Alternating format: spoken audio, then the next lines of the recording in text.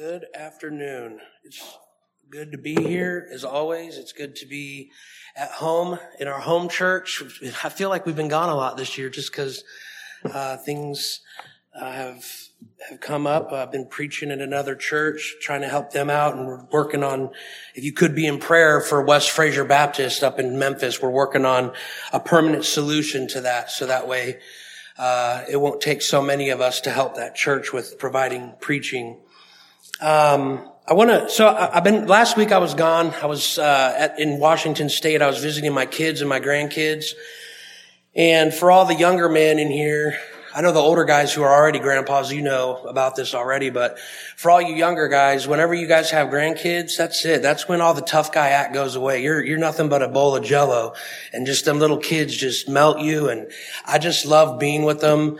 I had a really good time. And it's cool because when they cry or they mess themselves or whatever else, it's not my responsibility anymore. I just hand it over to the mom or the dad, and it's an easy day. Being a grandpa is, by far the easiest task that I've done in a long time. So with that, though, a whole new set of anxieties arose within me now that I have grandchildren. I think about the state of this nation, right? You can't help but think about that if you have grandchildren. You think, what's going to be left for them? And so I want to talk today about anxiety from Philippians chapter 4. If you guys have been here for, a while, you know that I've kind of systematically hit a main point from each one of the chapters in Philippians. In Philippians chapter 1, we talked about gospel citizenship and what that looks like, having a connected head, heart, and hands. So what we think, what we believe in our hearts, what we know is true, and how we react and how we act. And then in chapter 2, we took that beautiful picture in the beginning of Christ's humility, and we said we need humility to remain in unity. And in chapter 3, we talked about contentment and what it looks like to be content just in Christ, not in Christ plus my job, my money, my school, anything else, just Christ. And now I want to talk about anxiety. And the message is called Anxiety, the Thief Amongst Believers. And so we all experience anxiety. I am convinced that there is not a human that does not, at some point in their life, experience some sort of anxiety. It may be small. It may be large. It may be something that you have to struggle through each and every day of your life. There are people who live with anxiety that much. And so what actually is anxiety? What causes anxiety? And so right now, I'm just going to name off some things, but at the end, I'm going to ask us to be vulnerable, and I'm going to ask us to be vulnerable in a way that I hope to tie this together so that we can have some practical application.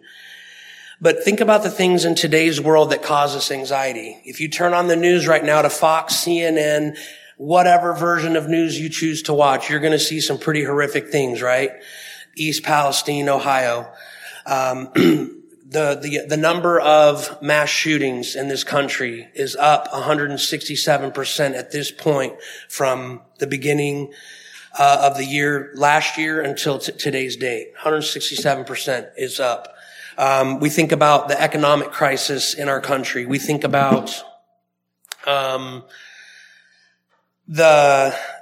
at one point there was no baby formula. If that's how you had to feed your baby, you were scrambling, trying to find food for your baby. You can go into any store at any given time, and something that we need is either super expensive or they're out of it. I remember during the COVID pandemic, I went into a store, and I remember a mother frantically searching the aisles and searching the freezer or the refrigerator section, moving things, looking for any size container of milk, because there was no milk for her to give to her children. School, jobs, work, family. If you're single, are you anxious about finding a spouse? If you're married, are you anxious about how you are towards your spouse? Are you anxious about your children, parents, about your grandchildren, grandparents, about everything that we have going on in our lives, right? It can cause anxiety. So here's a working definition of anxiety. This is not something I made up on my own. I kind of put it in my own words, but it was taken from a lot of different resources. I would say that anxiety is the fear of what we can't control. It's a distraction in the life of a believer to keep them from the things the Lord has for them. And it deters believers from trusting fully in a sovereign God and recognizing him as the God who can handle everything. I put recognizing him as the God who can handle everything on purpose because a lot of times people say, well, I'm anxious and I know what I need to do is I need to allow God to do everything. But we know that we don't allow God to do anything. God does what God does when God wants and how God wants, right? So I think verbiage is a very important part in how we communicate things. And so we need to recognize that we serve and love and are a part of a family of a God who can handle everything. So turn in your Bibles to Philippians chapter 4. Philippians chapter 4. And I know everybody knows this passage. This is right? If you were to come to a biblical counselor and sit down and say, "Ooh, I struggle with anxiety," this might be one out of the top two passages. It's either this one or Matthew 6:25-34. That's where any biblical counselor is going to take you. But I want to do something with this passage today that I hope allows us to apply this passage to our lives when we're anxious. So Philippians chapter 4, we're going to start in verse 4, and I'm going to read through verse 9. It says, "Rejoice in the Lord always, and again I say rejoice. Let your moderation be known unto all men. The Lord is at hand. Be careful or be anxious for nothing, but in everything by prayer and supplication with thanksgiving, let your request be made known unto God. And the peace of God, which surpasseth all understanding, shall keep your hearts and minds through Christ Jesus. Finally, brethren, whatsoever things are true, whatsoever things are honest, whatsoever things are just, whatsoever things are pure, whatsoever things are lovely, whatsoever things are of good report, if there be any virtue and if there be any praise, think on these things." In verse 9, "Those things which ye have both learned and received and heard and seen in me, do, and the God of peace shall be with you." So I broke this down into two categories. We have commands to follow and we have promises to hold to. So let's look at the commands to follow. The first one is right there in verse 4, right? And he repeats the word 2 times. He says, "Rejoice in the Lord always." And again, I say rejoice. In Scripture, we know that if we see something and it's doubled up, right, we should be paying attention. When I was in the military and a guy would come up and would teach us a lesson, and they would be driving home these points and teaching us all these different things, if they stomped their foot, that meant we should pay attention because it was going to be on an exam or we were going to get tested in it on practical application, how we could complete the task. So listen to this word, rejoice rejoice in the Lord always. Again, I say rejoice. So I'm going to stomp my foot because you need to remember to rejoice. Anxiety will suck out any ability for you to rejoice if you allow it to consume you. And when you're not rejoicing in what the Lord has done for you, will do for you, and is doing for you, notice I said is doing for you, right? It's easy for us to think about what the Lord's done for us in the past and how he's brought me from this point to this point. And then it's really easy to focus on, well, when this whole situation on this earth is done, I know that I have this great reward in heaven with the King, and I'm going to worship at his feet for the rest of my eternal life.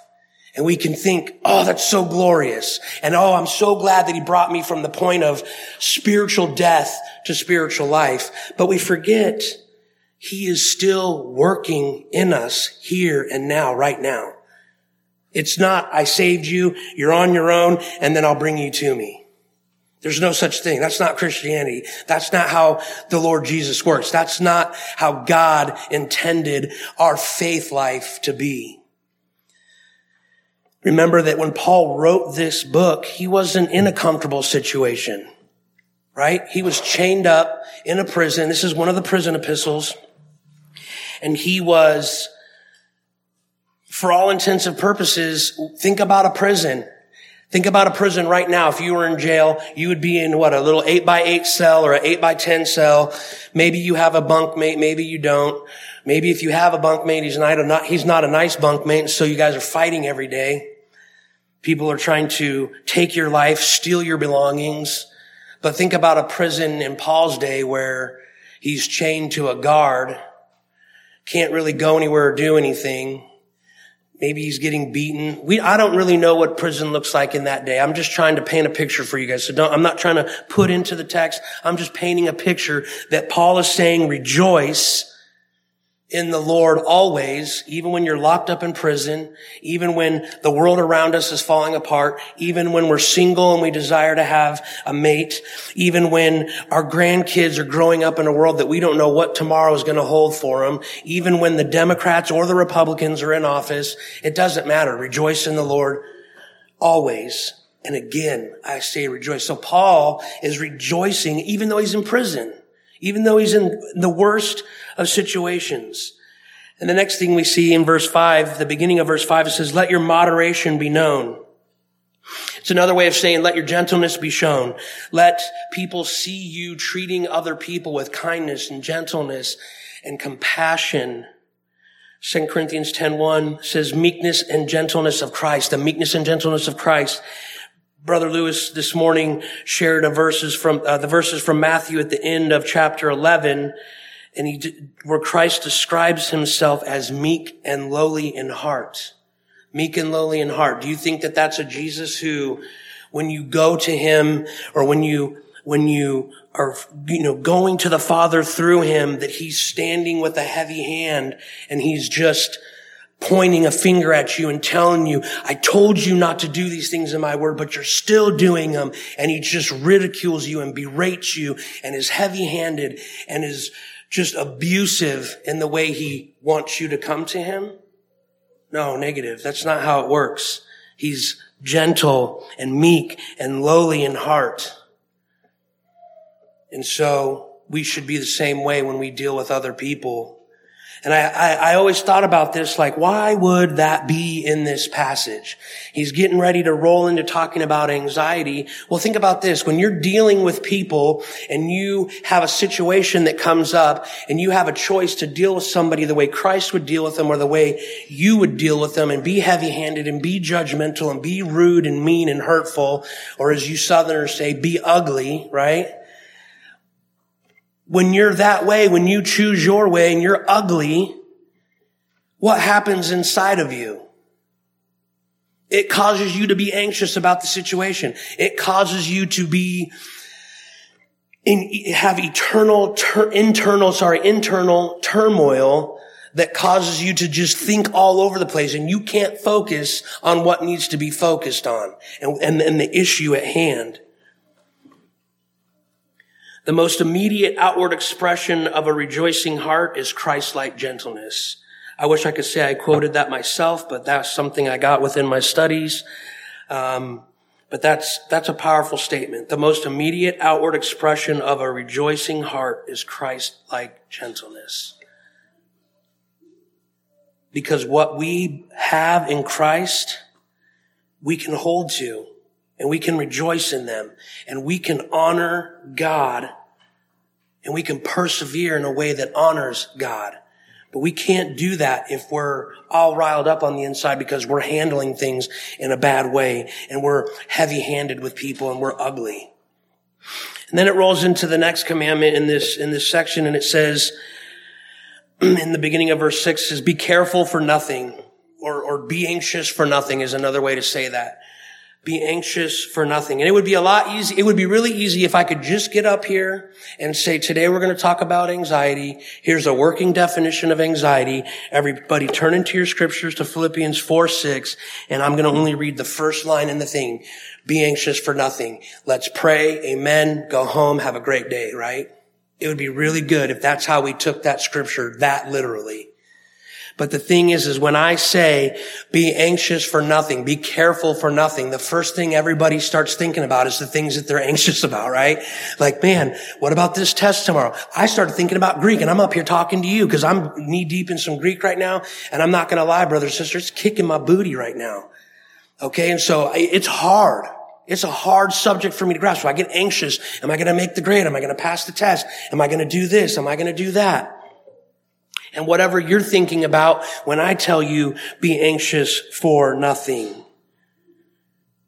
But then it gives us the second part of that.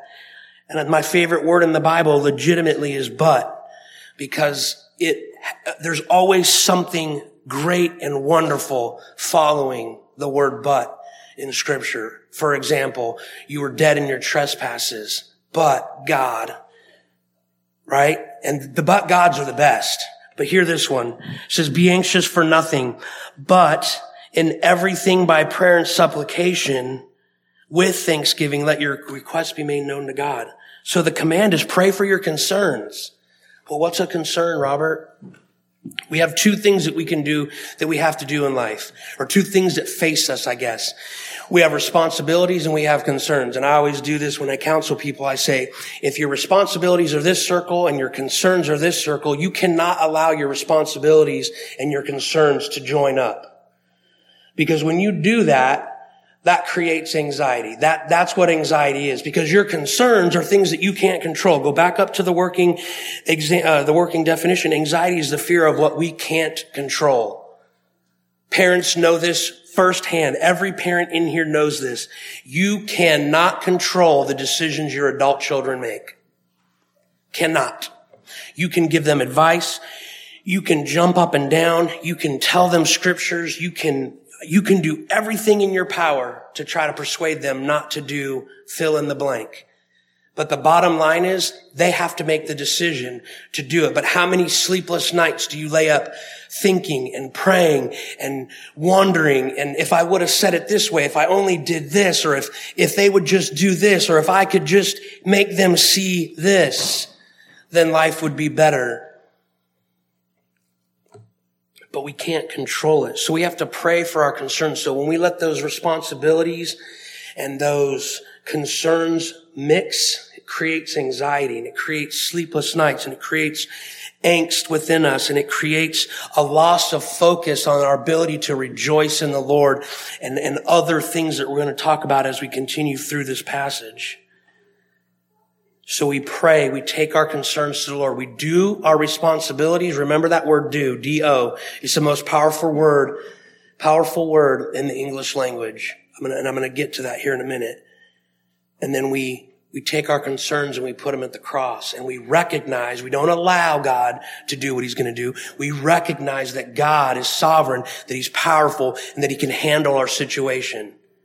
If you think that you've ever been in a situation, or that you are ever going to be in a situation that our God cannot handle, please stand up and collect your things and walk out of the church right now. We won't say anything. No one will laugh at you, but that's not the God we serve here. Ripley believes in a God that is all powerful, all sovereign, in control, and can handle every situation. And the reason why we know that is because we have it right here in his word, and it's guaranteed to us in the forms of promises. The next thing that we see that we need to do is in verse 8. And we need to focus on holy and good things of Christ, and not those things that we're worried about. It says, finally, brethren, whatsoever things are true, whatsoever things are honest, whatsoever things are just, whatsoever things are pure, whatsoever things are lovely, whatsoever things are of good report, if there be any virtue and if there be any praise, think on these things. Notice that he's not making suggestions on these things. He's not saying, well, if you're really anxious, you could pray. It might help. No, he's telling us to pray. And now he's telling us to focus on these things. Think about these things, right? True, honest, just, pure, lovely, good report, virtuous, praiseworthy. When you see those words, who should you automatically think about? Jesus Christ. When we focus on Christ and the things of Christ, the attributes of Christ, the attributes of God, the attributes of the Holy Spirit, the authority of Scripture, the sufficiency of Scripture, those things can help you deal with anxiety. Why? Because they will show you very quickly that God is in control, that that God is who he says he is, and he can do what he says he can do. And when you start thinking on the things of Christ, these things that are good and just and true and honest and pure, the things that are worrying you will subside. And I know that sounds like some magic potion, right? That I just whipped up and some cliche thing that should be on a bumper sticker. Oh, don't worry, be happy, right? Like, no, that's not what this is. This is truth in the form of God's all-inspired, breathed out word. And then the last command is that we are to do these things. That's all verse 9 tells us to do. It says, those things which you have both learned and received and heard and seen in me, do, and the God of peace shall be with you. Back to that 2-letter word, do. In my opinion, again, this is just Robert's opinion, that is the most powerful word in the English language. And I say that because if you do something, that's the difference between being a victim and being a victor. Now, does that mean that if you were the victim of some crime, a human against a human, that you're not a victim? No, that's not what I'm saying. How many people here know somebody who's stuck in a bad situation, and instead of doing something to get themselves out of it, like coming to church, praying, paying their bills on time, not drinking too much, stop using drugs, they're a victim of their own circumstances, are they not? Because they won't do anything. So Paul is reminding us, do these things. Pray. Take your concerns to the Lord. He hears you. He will answer your prayers, even if it's not in the way that we want him to. He's telling us, focus on these good things when you're anxious so that you can have the ability to rejoice. So you see what you can rejoice in and who you can rejoice in. And he's telling you, don't be anxious. Then we have promises to hold. Go through these. They're pretty cut and dry. In verse 7, it says that we're going to have that the peace of God, which surpasseth all understanding, shall keep our hearts and minds through Christ Jesus. So we're not anxious. We're taking our anxieties to the Lord in prayer. And then we get promised that the peace of God, the serenity, the love, the comfort, the joy of God will keep our hearts and minds in Christ. Why is that important? Because the very next verse says, finally, whatsoever things are, 1, 2, 3, 4, 5, 6, all those things, start thinking on those things. Keep your minds and heart in Christ Jesus. That's a promise, and you can take it to the bank. And when it says it guards, that means that word in the Greek is like soldiers guarding something. I know when I was in Afghanistan and it was my turn for watch, and we had all our gear and our radios and we had our little sectors of fire, you couldn't have paid me enough money to fall asleep, as tired as I was, or as, just raggedy beat up as I was. I stayed on guard and I protected my area that I was in charge of protecting because I didn't want to let people down. I didn't want anybody getting hurt. Well, this is even better than that. This is God guarding. God never gets tired. God never fails. God never needs relief from another soldier to come take his post. John 14:27 says, peace I leave with you, my peace I give unto you, not as the world giveth, give I unto you. Let not your heart be troubled. Let not your heart be anxious, neither let it be afraid. And then we see that the God of peace will be with you at the end of verse 9. It says, those things which ye have both learned and received and heard and seen in me, do, and the God of peace shall be with you. This is talking about God being with us, being in our proximity, being around us. That peace of God is with us. And that goes to the last promise that we can hold to. Go all the way back up to verse 5. And I want you to see this, and I want you to drive it home in your mind. To me, it's the most important line in this passage. The end of verse 5 says, the Lord is at hand. Some translations read, the Lord is near. Brothers and sisters, in all of the things that we face in this world and all of the things that we go through, the Lord is near.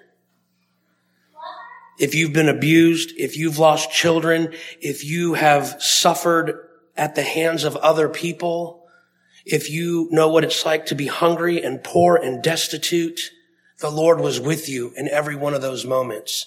The Lord is with you now. The Lord will be with you tomorrow and the next day and the next day and the next day and for eternity. For those who are in Christ, that's our promise. The Lord is at hand. The Lord is near. So before we get to some application points, turn to Ecclesiastes chapter 2. Just if you guys want to do like a deep study on a book and you're thinking like, man, I really want to get some wisdom from God on some things on how to handle life, go read the book of Ecclesiastes. I've been reading it for school. I'm going through a class called Biblical Counseling and Wisdom Literature. And I didn't realize how much wisdom is in this book of wisdom. So Ecclesiastes chapter 2, verse 22 to 23. 2, 22 and 23. For what hath man of all his labor and of the vexation of his heart, wherein he hath labored under the sun? For all his days are sorrows, and his travail grief. Yea, his heart taketh not rest in the night. This is also vanity. So what's happening here in the first 2 or 3 chapters of Ecclesiastes is Solomon is trying to figure out what is life all about? Where does happiness come from? Where does everything come from? Is all of this for nothing? Is it pointless? Is it worthless? Is there a rhyme or a reason for things? He's trying to answer the question, what is the purpose of life? And throughout the entirety of chapters 1 and 2, he starts to quickly realize that life is the same no matter what. That no matter how hard I work or how little I work, everything's still going to be the same. And I know that sounds crazy, and I think it's crazy too, but then he starts to think about, well, why should I work hard? And I set up this big kingdom and this massive achievements that I have, and everything's so great and wonderful. When I die, I'm just going to leave it to somebody who hasn't even worked hard for it, and I don't know what they're going to do. So that would be if Pastor Lewis was to stay awake at night and think, well, if I'm not the pastor of Ripley, when I leave, who's going to be the pastor of Ripley? What are they going to do with Ripley when I'm gone? It'd be the same concept. And so what he says in verse 23 is that all the days are sorrows and his travail grief. And his heart taketh not rest in the night. This guy lays awake, anxious, thinking about all of these things over and over and over again. And if you go to the end of the book of Ecclesiastes in chapter 12, in verse 13, this is what his conclusion is. All of these chapters of all of this vexation is what Scripture calls this inner turmoil, this anxiety, this vanity, this fear of the things that he can't figure out, and the things that the lengths that he goes to trying to figure it all out. This is the conclusion. Chapter 12, verse 13. Let us hear the conclusion of the whole matter. Fear God and keep his commandments, for this is the whole duty of man. So, if we fear God and keep his commandments in the midst of our anxiety, will that help? I would argue yes. I would argue that if we are focused on the things of Christ and focused on the Lord and focused on rejoicing and focused on being fully inundated in him and the lifestyle that he has for us, that yes, that will help us with our anxiety. When our anxiety gets the best of us and it overpowers us and it causes us to worry to the point that we can't see anything good, all we can see is what we're worried about and what we're worked up about, that we have fallen away from the Lord, and we need to quickly turn back to him and take those things that we're worried about to him and allow him to work those things in our lives. And so for application, just 3 quick points. Number 1, don't let anxiety steal your heart. Go to Proverbs 4:23. This is a verse we're all familiar with. Pastor Lewis reads it to us often. It says, keep thy heart with all diligence, for out of it are the issues of life. Even if we got everything we ever wanted, our hearts would still want more. We would still find something to be anxious about. There's always going to be something going on. Guard your hearts. Guard your hearts with his word. Guard your hearts by going to him in prayer. Guard your hearts with accountability. Guard your hearts here in the assembly of the saints and worshiping together. Guard your hearts by going to the foot of the cross and confessing, I can't handle this situation. I have children that are wayward and I don't know. They won't listen to me, Lord. I need you. I need you to turn their hearts to you because I can't do it. Lord, I want a spouse so bad and I'm so anxious and worked up that I'm never going to have one. But I trust you. If that's what you have for me in my life, I know you're going to give it to me. If it's not, then I'll be content in what you have for me. Number 2, don't let anxiety steal your hope. Isaiah 26, verses 3 and 4.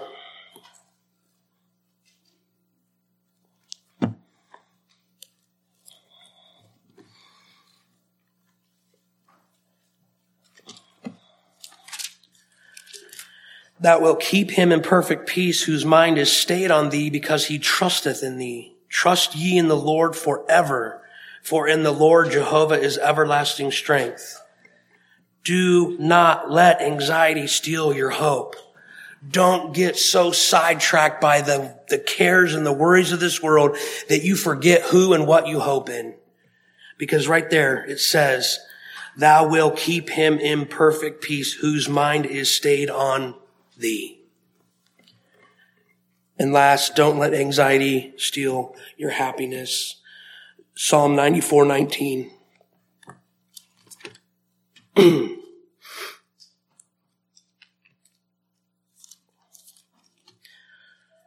Psalm 94:19. And I'm going to read this in the King James, and then I want to share the NASB because it says it just a little bit clearer. So it says, in the multitude of my thoughts within me, thy comforts delight my soul. In the NASB it says, when my anxious thoughts multiply within me, your consolations delight my soul. What does that mean? It means when our anxiousness builds up and we start to focus on those things that are good, and we start to focus on those things that are pure and just and holy, and we start to focus on Christ, and we start to rejoice in Christ in the midst of the bad situation, that those consolations, those good and right things that God has for us, those things will be our delight. Christ will be our delight. Christ will be what we pursue and who we pursue, instead of fill in the blank anxiety that draws us away and starts to steal from us our hearts, our hope, and our happiness. So brothers and sisters, I know everybody knows what anxiety is, and I know that we all have our anxieties that we walk through, and they're different, and we handle them differently. I didn't try to come up here. My intent wasn't to come up here and to give you some scholarly lecture on that passage. I wanted to break it down in its simplest terms, and I wanted you to be able to apply it to your life this week and throughout the rest of your time on this earth, so that you can remember that anxiety in and of itself is not a sin. It's what we do with anxiety that can be sinful. And so here's what I want to do at the end. I want us to do something.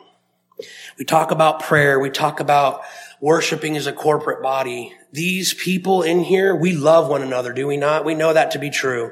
We might have some differences of opinions. We have different preferences, but for all intents and purposes, we love one another. We are here for one another. We build one another up. We carry one another's burdens.